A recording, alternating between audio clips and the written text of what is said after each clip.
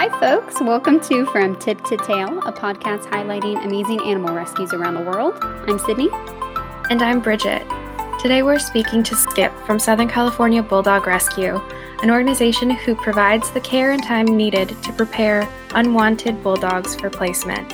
So for a long time, we've been fans of the work that Skip and the SoCal Bulldog team does, and we're so grateful that he could take the time to talk to us today. So let's get started. Hi, Skip. How are you today? Fine. How are you guys doing today? It's been good. Yeah. Yeah. Well, so, we've been working together for a really long time, just through Cuddly, but I guess we've never really gotten into how the rescue started and how you got into everything. So we'd love to hear how SoCal started and how you got involved. And yeah.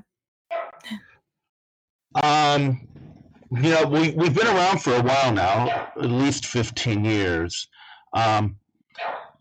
We kind of grew out of another rescue program. We were affiliated with a show dog group, the English Bulldog Show Group, which had a smaller rescue program at one point.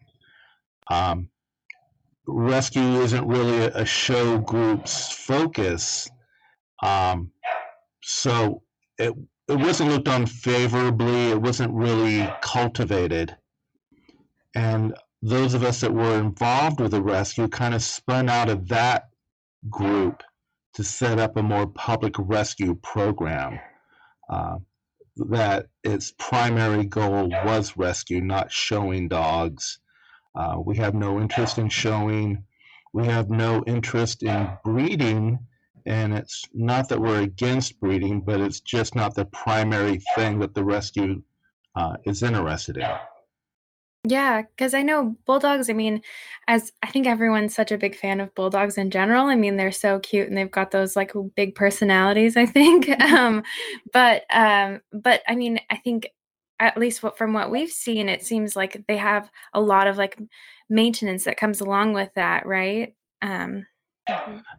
Exactly. It's a lot of people, they don't recognize or understand that bulldogs are really a man-made breed, left unto their own with natural selection. The bulldogs would not exist. Natural selection calls for the healthiest and the fittest to survive. And we see those with German Shepherds and Pointers, the mutts that we all love. They're the survival of the fittest. Bulldogs don't reproduce naturally, if rarely at all. They have C-sections. They need humans' help to give birth through C-section. Wow, I had no idea. Yeah, it just doesn't happen naturally. It's rare that you hear that my bulldog accidentally got pregnant by my other bulldog. If a bulldog gets pregnant by another dog, it's usually a more athletic dog that was able to have the stamina for the reproduction action to happen.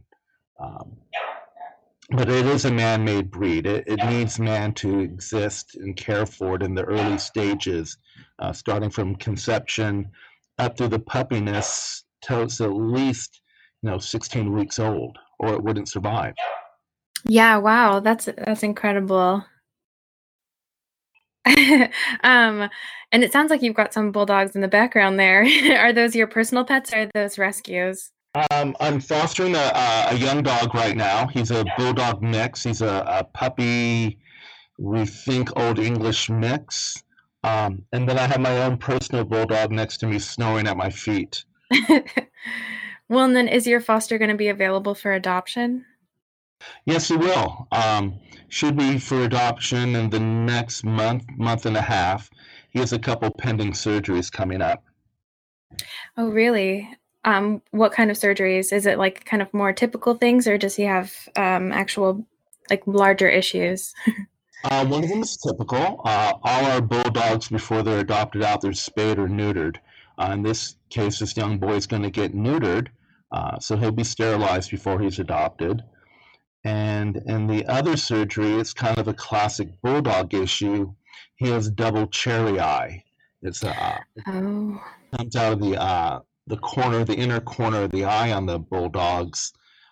There's no understanding why that really happens, other than their heads are shaped a little differently with all the extra folds. But he has double cherry eyes, so those need to be removed, and that's kind of a common surgery on bulldogs. Oh, yeah. And I mean, we'd love to promote your adoptable pets in the show notes here when we promote this. So I know bulldogs are kind of hot commodities, and I'm sure you have a process for getting them adopted out, but we'd love to promote your adoptables for sure. Absolutely. Well, Cuddly does a lot for that. I mean, just getting them on your fundraising site, we get a lot of people who follow up. They donate, and they'll send private messages, or they'll inquire. After dog XYZ is taken care of, we'd like to hear more about her or him for adoption. So it's not just fundraising you do with Cuddly. It's reaching out to people, and they see the dogs for adoption, and they ask. Yeah, I mean, and I think that's our favorite part is watching these people join in your community and kind of follow along. And then in the end, I know, was it Holly that adopted a dog that she was donating to as well? One of our major donors like followed along with the story, so much so that now she seems like she's a huge champion for you guys, and adopted one of your bulldogs.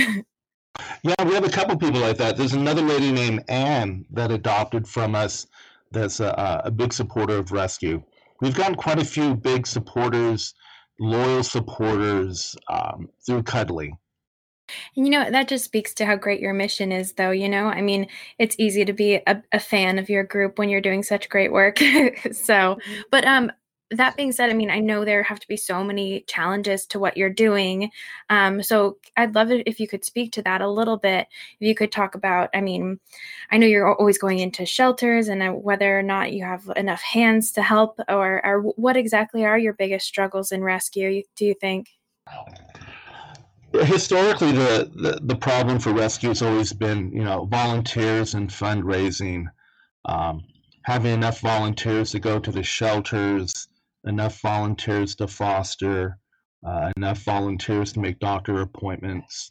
The current problem with COVID, for better or for worse, a bright thing that's come out of it is that we have more volunteers now that are offering to foster.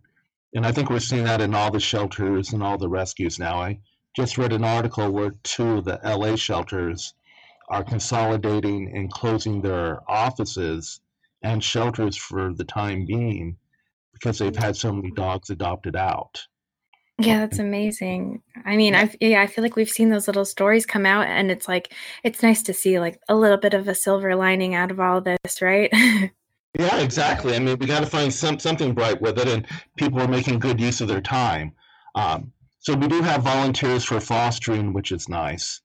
And unfortunately, we can't get into our vet offices right now. The vets are all on cut down hours or cut back hours. So the volunteers aren't able to go in simply because the vet offices won't let us in right now. They have the same concerns as the rest of us about getting sick or contagions. Yeah. And Skip, your organization is a foster-based organization, right? Yes, a good 80% of our dogs are fostered in private homes right now. Aw.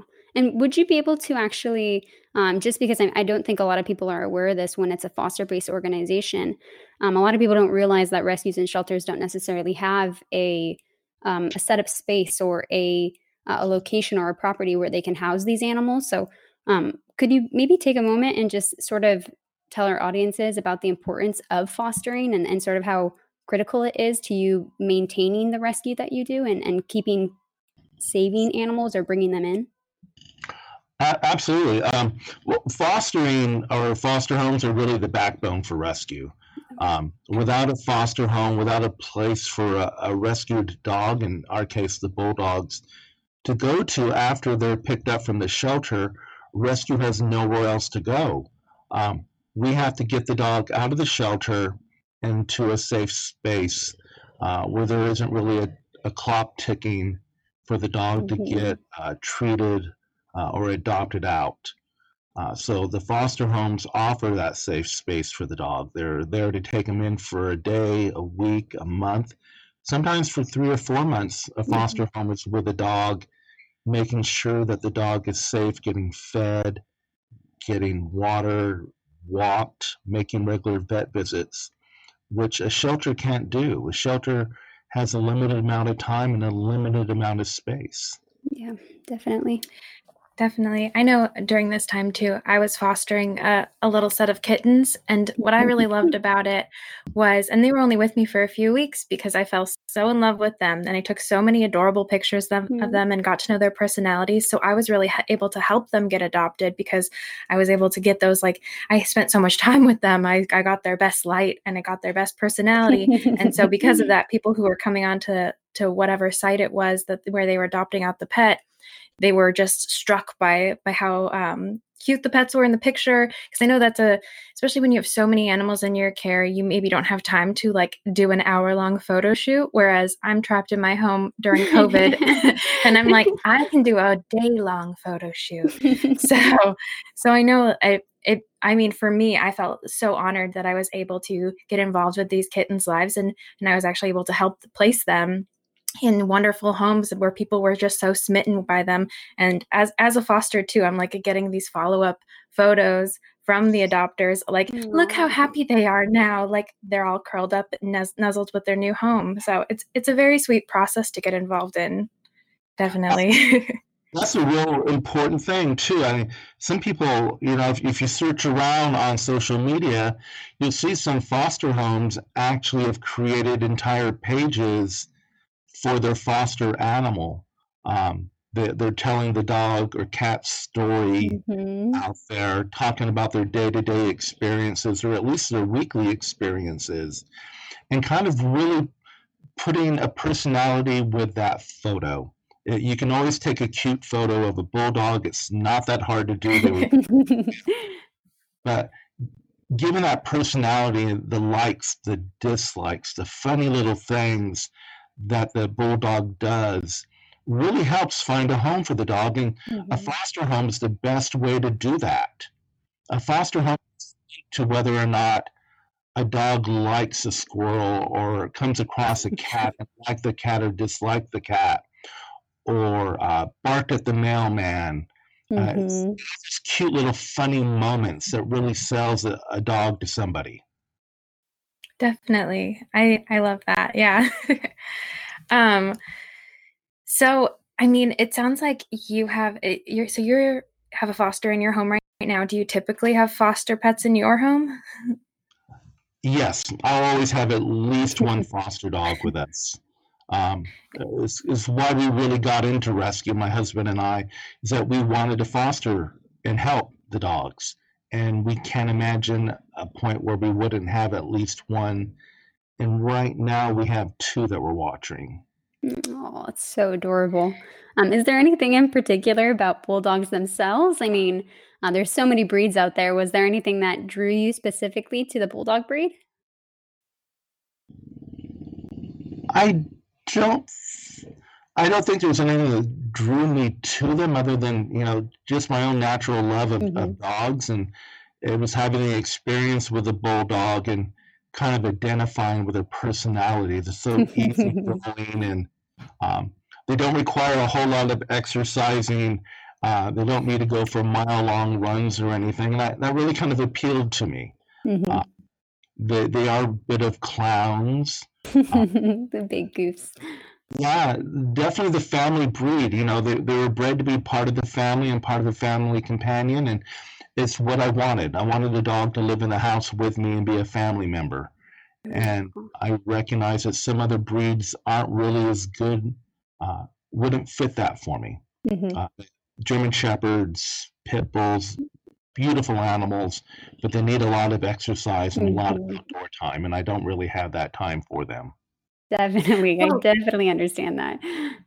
But so bulldogs, I mean, they may not need to be run, but I mean, certainly they require a bit of care. I would say maybe more care than an average animal. So I'd love to hear a little bit about maybe what you look for when you're adopting out some of these dogs, what you tell people about what it means to bring a bulldog into your home. Like what does it look like? What does grooming look like? What does it mean giving the best care to these bulldogs? We have a discussion with an adopter. About half our adopters are previous owners of bulldogs, so that they know what they're getting into, and they're already used to the idea that they're going to have a routine that they're going to do with their bulldog, that they're going to be controlling the diet and how much the dog eats, kind of forcing or encouraging the dog to go on some regular walks and getting some exercise. I think I need someone to do that for me. A little mini coach. You're kind of a coach for a bulldog. With new adopters, what we're looking for and what we want to share with them is that this isn't just a dog that you're going to not have to do anything with. It's not turnkey. It's a dog where you really are going to pay attention to the dietary needs of the dog. That your dog can easily get overweight, which creates other problems for the breed. That cleaning the ears, and the folds, the things that we don't normally do for other breeds of dogs is something you have to help a bulldog with and do. It's part of that maintenance. The most obvious thing, for example, is their ears. Their ears are floppy and down, so they do get dirty quite easily. Whereas other breeds of dogs have pokey ears that stick up in the air, and they don't get as dirty because they dry out. Oh, wow. Well, so how long have you been? You said, have you been with SoCal for 15 years? Yeah, I'm one of the founders. There was a group of 3 of us that founded the original rescue. We were the board members. And then there was a following of about 10 other adopters that joined on board. So the original group of about 15 people is still around. We were all adopters of bulldogs and felt that rescue just needed a higher profile. It wasn't a secondary thing. It could actually be a whole important issue unto itself. Definitely. Well, so you've probably seen so many animals come through. Has there been one that has just struck your heartstrings a lot, whether it be their whole story or just I don't know, won you over? Yeah, the first dogs that we had in rescue, his name was Taz.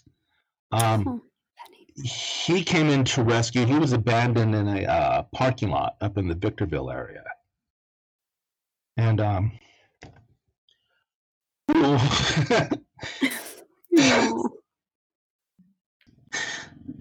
new subject. Yeah.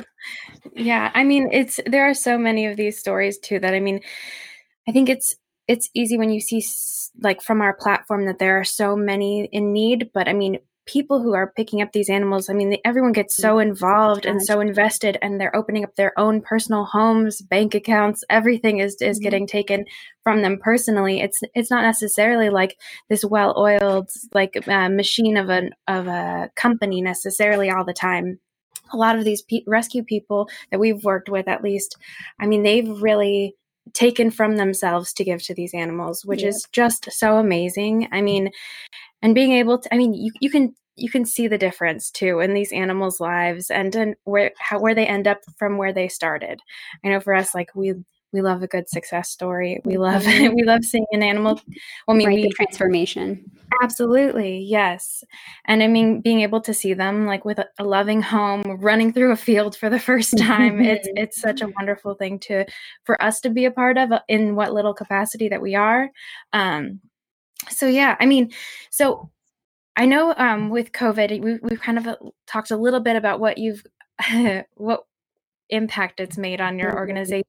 Maybe we could talk a little bit about, I mean, have adoptions been to a standstill with you? It sounds like you've got a ton of fosters now, although, I mean, I'm sure we could always use more, right? Exactly. The big change for us with COVID, because you can't meet people face to face anymore or be standing with them. Adoptions and the part of rescue where we would normally do a home check in person has come to a standstill. We've gone to a virtual model now. virtual with phone calls. So if someone comes to adopt a dog now, we're giving them a phone call. We're discussing all the important points about rescue and trying to get a feeling for them over the phone in a discussion. And then we're following up with a virtual home check, either through Skype or videos, to get an idea of the home environment where the dog's going to live. Our big concerns in a home check is, what's the main living area for the dog like? Is there a fence around a swimming pool? Is there an adequate yard or an outdoor area for the dog that's safe? Is there a fence around the yard? We're finding that we can do that all with video now and kind of still move forward with the adoption. Yeah, and the foster home, so that's working well too. And then we're still meeting with people, but it's a shorter meeting. It's less human, less humans involved with it. You won't meet 3 or 4 people. If you're adopting now, you're going to probably meet one person, the foster parent that has the dog, and you're going to have a respectable distance from each other and make sure everyone's healthy when you're meeting. But that's a new world for us now. It's a new normal for rescue. So we're learning how to work with that. It does slow up the adoption process for us. It sounds like you're doing what you can to make it work, though. Yeah, we're trying to be open and trying to find ways to get the dogs out. We're still getting owner surrenders too. Dogs are still being. We're doing it with videos and applications and phone calls, and then having to stand in the parking lot at the vet's office and have a vet tech come out to pick up the dog. Observing the 6-foot distance. It's more difficult now.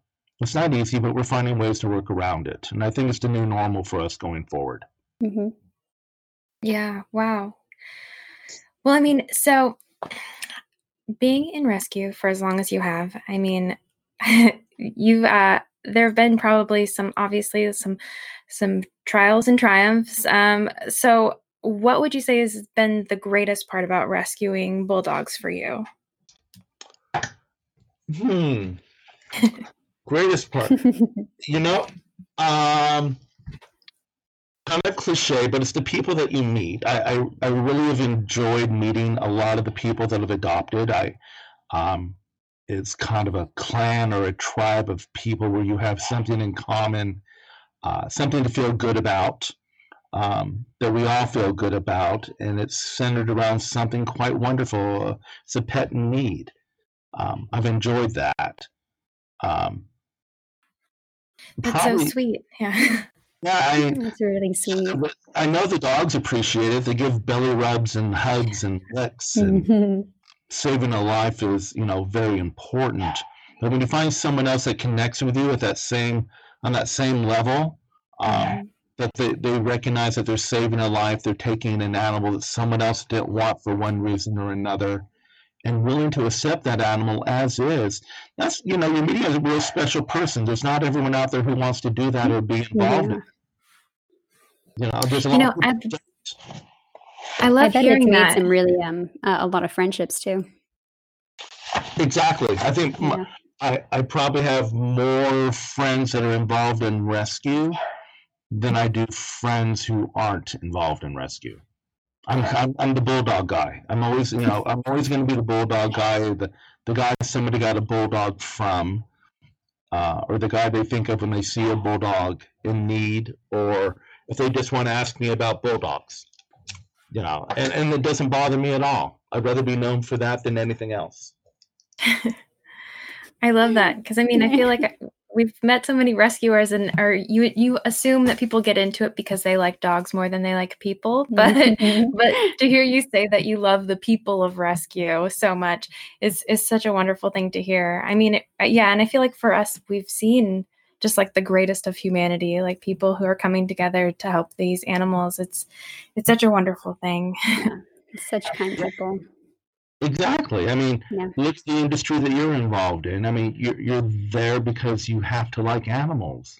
If you didn't, you wouldn't have applied for the job or been affiliated with an organization and then have to affiliate yourself with a whole industry of animal rescue if you two really didn't care about the animals.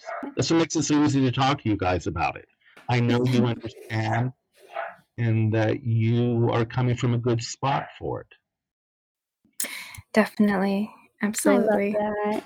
I love that so much because you don't hear that very often. You don't hear that a lot of people, what they take away from rescue is the human connection part of it.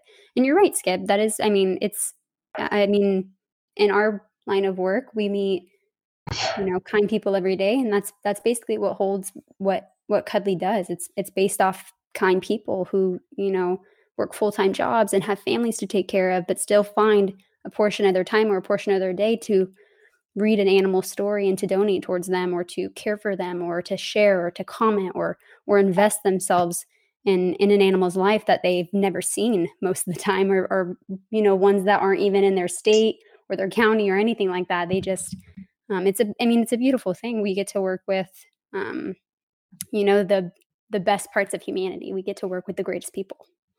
Yeah, you're bringing together a community of people worldwide that just have to see on the internet a story of a dog and feel compelled to comment, donate. If it's practical and they're close enough, they may want to meet the dog and adopt the dog. And that's really far more important than the rescue going out there and banging their own drum quietly. Having social media, your podcasts, and your fundraisers are really important. Well, we couldn't do it without people like you out in the field doing the hard work, I think.